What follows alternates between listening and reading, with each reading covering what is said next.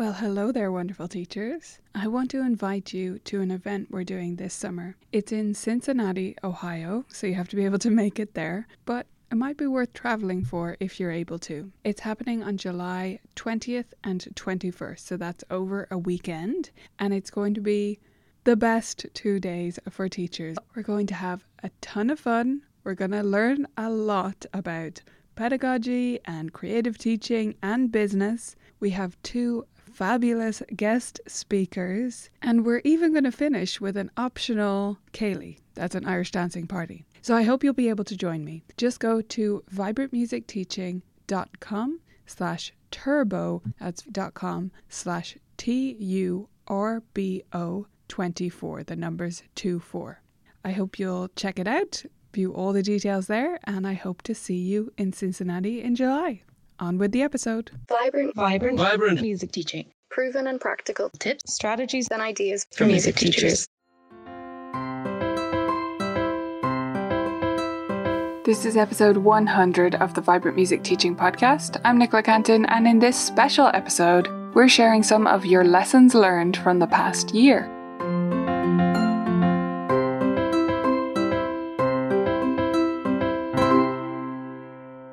Wow, we did it! We are all the way to episode 100. I truly appreciate you for listening to this podcast and for making it what it is, and for making it continue, because otherwise it's just me talking into the void, and if no one was listening, I would probably stop at some point. So thank you for listening, thank you for the support, and your generosity in sharing your time with me. I hope I can impose on your generosity just a little bit more in asking you to spread the word about this podcast. As we got to episode 100, it's fantastic the number of people who have downloaded this show, but I would love for more to hear it, because I know there are still teachers out there who are struggling with their policies, or feeling alone, or feeling like an imposter, who could benefit from these little nuggets of podcast insights and ideas. So if you have a moment, if you have a friend, a teacher friend, please share it with them. Send them the link. Help them to download the podcast app onto their phone if they're not tech savvy in that way or they haven't listened to a podcast before. There are still tons of people out there who haven't jumped on the podcast bandwagon at all. They don't know how to do it. And they might be afraid to ask because they feel silly. So help someone that you know that could benefit to download the app and to listen to their first episode. I would appreciate it, and so would all the other podcast creators out there. In this show, as I mentioned, we're going to be diving into some of your stories about lessons you've learned over the last year. This was a special idea that I had for episode 100 because I believe all teachers should be lifelong learners, and I believe most of you are, and I wanted to highlight a few of the stories of things that teachers are learning, things they're exploring. Now, with the current season we're in, several of these stories are going to be about technology and teaching online. And we all could have seen that coming, right? We have all had to learn so much over the past few months about technology, about different ways of teaching, and about all sorts of things that we didn't know we'd ever need to learn. And keeping that permanent state of curiosity and lifelong learning spirit is what has held teachers through this period. When I set this theme for this episode, it was before all of this happened. So I had no idea that we were all going to have to learn as much as we did over the last few months and are continuing to do over the next months and onward into the future. But I think we've all risen to the challenge. And I want to take this moment to celebrate. Yes, there's a lot of things right now which are tough, which are hard, and which are upsetting. There may be terrible things going on in your life right now.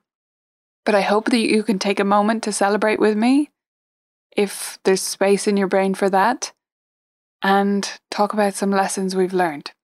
So the first 2 stories I'm going to share with you, the first 2 clips, are from Janella and Susan. Both of these teachers mentioned things they learned about online teaching over the last few months, and I want to take a listen with you and see what they've learned.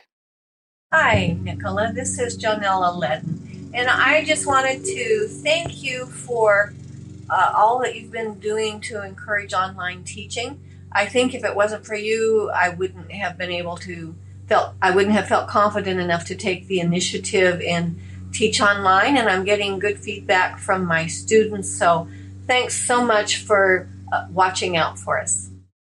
Hello, Nicola. I just wanted to say what I've learned this past few months has really helped me grow as a teacher, having to learn how to do Zoom, Skype, and FaceTime piano lessons. So I think that's been a huge accomplishment for me because I really didn't know how to do any of that before this pandemic happened. So I'm going to thank the pandemic for one thing, not that anyone's sick, but that I've learned some new technology. And now that is a great solution for when we have storms in the winter. I can just now know how to do Zoom lessons. And it's just a good thing to know. And we're going to continue making a living even when we're trapped inside with bad weather, or as long as this pandemic goes on and we need to be safe.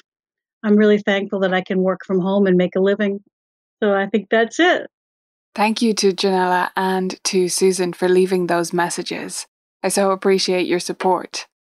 I really liked what Susan said at the end there about using this as an opportunity to use online teaching in the future, right? Many teachers are thinking this way right now.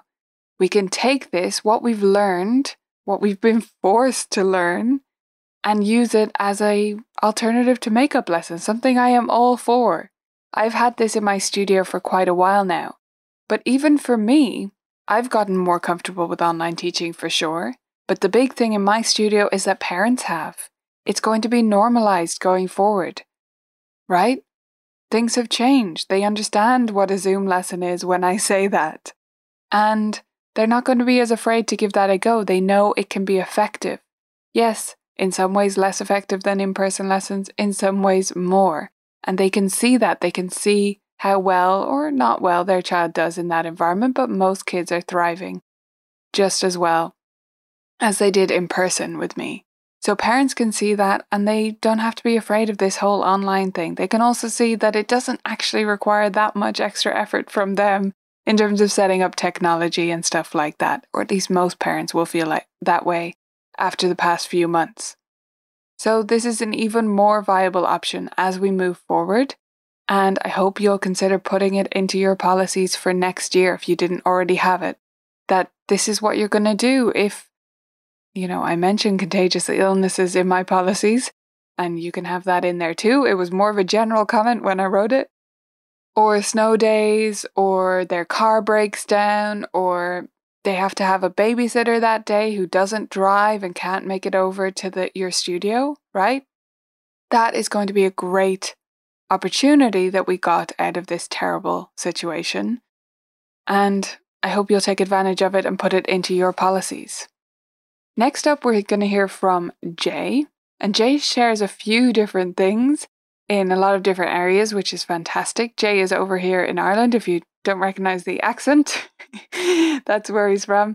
And he's going to share a few things about what he's learned over the last year as well. Nicola, thank you so much for your work. You've helped me in so many ways over the last number of years as I've shifted into full-time instrumental teaching. It feels like I'm always learning, and even more so these last few months. I've constructed a really effective Zoom hub at home using a lot of different pieces of gear, a mixing desk, an audio interface, an overhead camera stand for my phone, a USB microphone. And then I had to figure out how to get into my phone's developer settings to have it work as a second camera. And I'm using Classroom Maestro, and I need more ports on my laptop, I think. I've also really enjoyed being challenged by Alfie Kohn's ideas in Punished by Rewards. And I've particularly enjoyed the different insights I've had when putting together video lessons for students, slowing down, re-recording to try and express a concept more clearly, adapting pieces to suit the sheer range of keyboards that my students seem to own. Such an eye-opener to realize that the majority of my beginners don't have pianos. So yeah, thank you. Keep up the brilliant work, and congratulations on 100 episodes. Yeah, nice one. Jay shared a lot of great stuff about what he's learned about technology as well. Like Susan and Janella, he's had to jump on the technology bandwagon in a bigger way than before and learn about all sorts of stuff. There's two things in particular that I wanted to highlight from Jay's message there. The first one is that he briefly mentioned the book Punished by Rewards by Alfie Kohn. This is a fantastic, thought-provoking book. It's maybe not the easiest read. I actually listen to it. I'm a big audiobook person. I like to listen to audiobooks while I clean and do various things like that, do the garden, stuff like that. So I listened to that book rather than read it. I think it might be a bit dense in written form. If you're a good reader, it should be fine, of course. But that is a fascinating book, and I don't think I go all the way as far as Alfie, but it's definitely one to make you think. And if you're looking for something to help you think differently about rewards and awards and how we use praise in our studios, that's definitely an intriguing one to look into, perhaps over the summer. I actually originally listened to that over a summer break. I think it must have been 2 years ago, gosh. The other thing I wanted to highlight from Jay's comment there was something that I think many teachers have recently discovered through online teaching, and that's that his kiddos do not have decent instruments at home. Not only do they not have pianos, some of them might have toys, sitting on the floor, on a dining room table, something like that. And many teachers have been really shocked by what they find in their students' homes. They had no idea, or the wool was maybe being pulled over their eyes a little bit. So just as a way to move forward from here and maybe a new resolution for you, I think it's really important to highlight this with parents in the beginning and to actually know what your students have at home. So one of the ways I do this is with new students, they take a piano posture picture at the lesson with me, at their first lesson, like setting up at the piano. Okay, this is what it looks like when my feet are planted, all of this. And they're supposed to take a matching picture at home. It can be hard to get parents to follow up with this, but honestly, it establishes a great expectation right at the beginning that the parents are going to have to do stuff at home. So it's a good thing to do right from the outset. And if you do that, you can easily see their home piano, right? You can see what setup they have. You can see that they don't have a piano bench. And this, if parents are resistant to take a photo, sometimes it can be because maybe they've been fudging the details of their home instrument a little bit. But most of the time when parents don't have a decent piano at home, it's not because of bad intentions. It's not because they're lying. It's because they don't understand what you're talking about.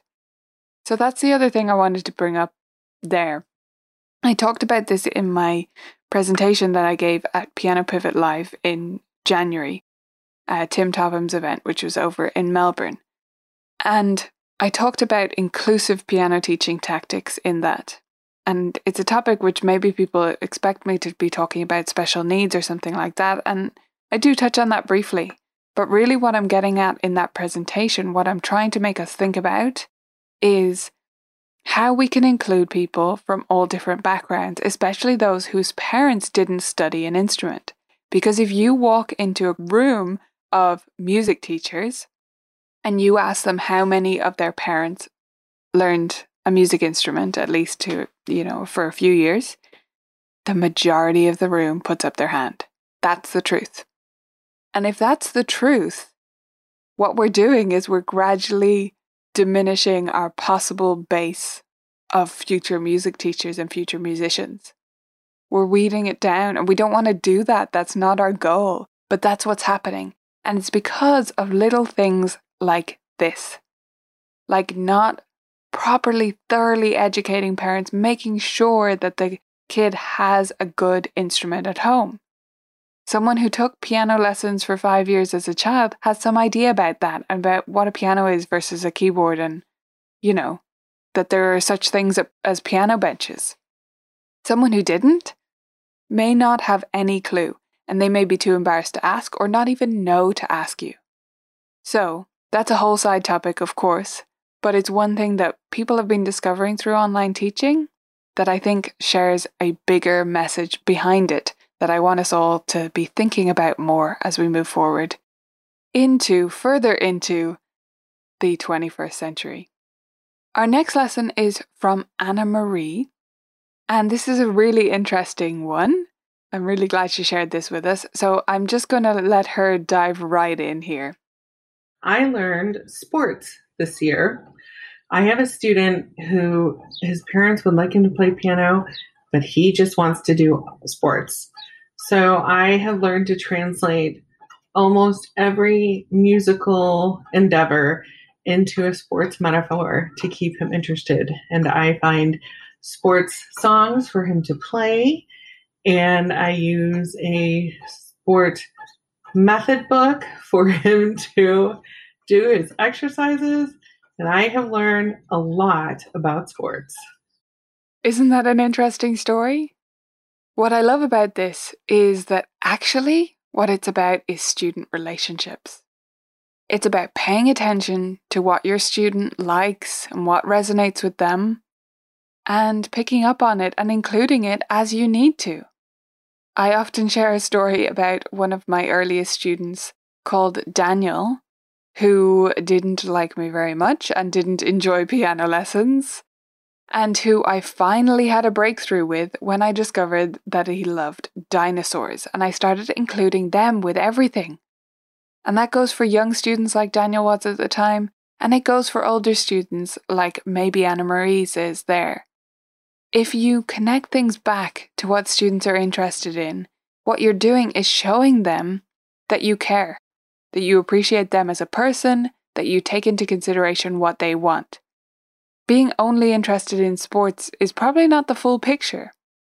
Most people actually like music, but what they don't always get is the connection with you, and that music can be part of them as a well-rounded person and part of the bigger things in their life, in this instance, sports. So I love what Anna Marie did there in bringing sports into her music studio so that she could connect better with her student. Our next clip is from Kate. This is our final little teacher clip, and it's a really intriguing one, something you may not have thought of in your studio. I certainly have noticed this, but not in a formal way or in a specific way that I've brought to the front of my brain. So let's take a listen to Kate. Hi, my name is Kate, and I'm a new listener in the US. I think the most exciting thing I learned in my studio this year is how much my students of all ages love playing non-arranged music, as in music that was actually composed in that form by the composer. Even quite young ones of 7, 8 years old say, "Is this what Mozart actually wrote?" And you say, "Well, it is." And that seems to just lend some kind of magic rocket fuel to the interest and motivation. And it's just been exciting to see how great leaps forward come from stepping out of the method book and supplementing with these kinds of pieces. So it's been wonderful. Thank you so much. I wanted to end with that message from Kate because it brings it back to classical music. Original music. It doesn't have to be classical to fit into what she's talking about there, but original pieces. And I wanted to bring it back to that because sometimes it can feel like with all this modern teaching stuff, with all this pop music and chords, and we're talking about improv, and we're talking about teaching through games, and we're doing all these things, it can feel like we're throwing out all the old methods, all the things that people hold dear, that made you value music lessons. And that's not the case. That shouldn't be the case. And what Kate says there is really important. Students value original compositions and knowing that they're playing something that Mozart wrote the way he wrote it, right? That's still true. And if you provide those connections and that context to your student about classical composers as well as contemporary ones, supporting modern composers, it can be so valuable, and it can bring classical music into this century and bring together all the different sides of music. Jazz improvisation meets classical music, meets current pop songs, all in one beautiful studio. I hope you enjoyed listening to these teacher stories as much as I did. Before I let you go, I wanted to make one more request, if I may, at this juncture, which is to leave a review for the podcast. You can leave one wherever you're listening right now, Apple Podcast / iTunes, or wherever else you listen to the show. I really do read every one and appreciate every review that we get, and it helps to spread the word so that other teachers can find the show. The VMT podcast is absolutely not going anywhere at all. We've reached 100 episodes, and I'm hopeful that we'll be able to do 100 more and then some. Our next 10 episodes after today is going to be a special series to further celebrate this 100th episode benchmark. I'm calling this series Vibrant Music Teaching 101. So I'm going to be taking you through some different foundational ideas that I think are important in terms of running a vibrant music teaching studio. So these 10 different lessons are maybe not what you might expect for a foundational series. We're not going to talk about decoding method books or anything like that you might find in a Pedagogy 101 course. These are going to be interesting tidbits and thoughts that I've had as I've been putting together the last 100 episodes. So I hope you enjoy that series and the podcast as we continue into the next 100, and thank you so much again for listening. Bye for now. Early on in this pandemic, I decided to keep the podcast a pandemic panic-free zone as teachers look for a bit of respite from what's going on in the world right now. And that's going to continue. But if you do need access to resources, we absolutely have them available for you to help you improve your online teaching game, to get you set up, to help you with whatever you need. So if you're not a member, you can sign up using the coupon code ONLINE right now. You can use that for monthly membership, and it will get you 1 week trial to the membership for just $1 so that you can test it out and get access to the resources that you need. Games for online teaching, creative ideas, and tech help as well. If you are a member, all you need to do is jump over to the library or into our community forums and we'll be able to help you there. See you on the inside.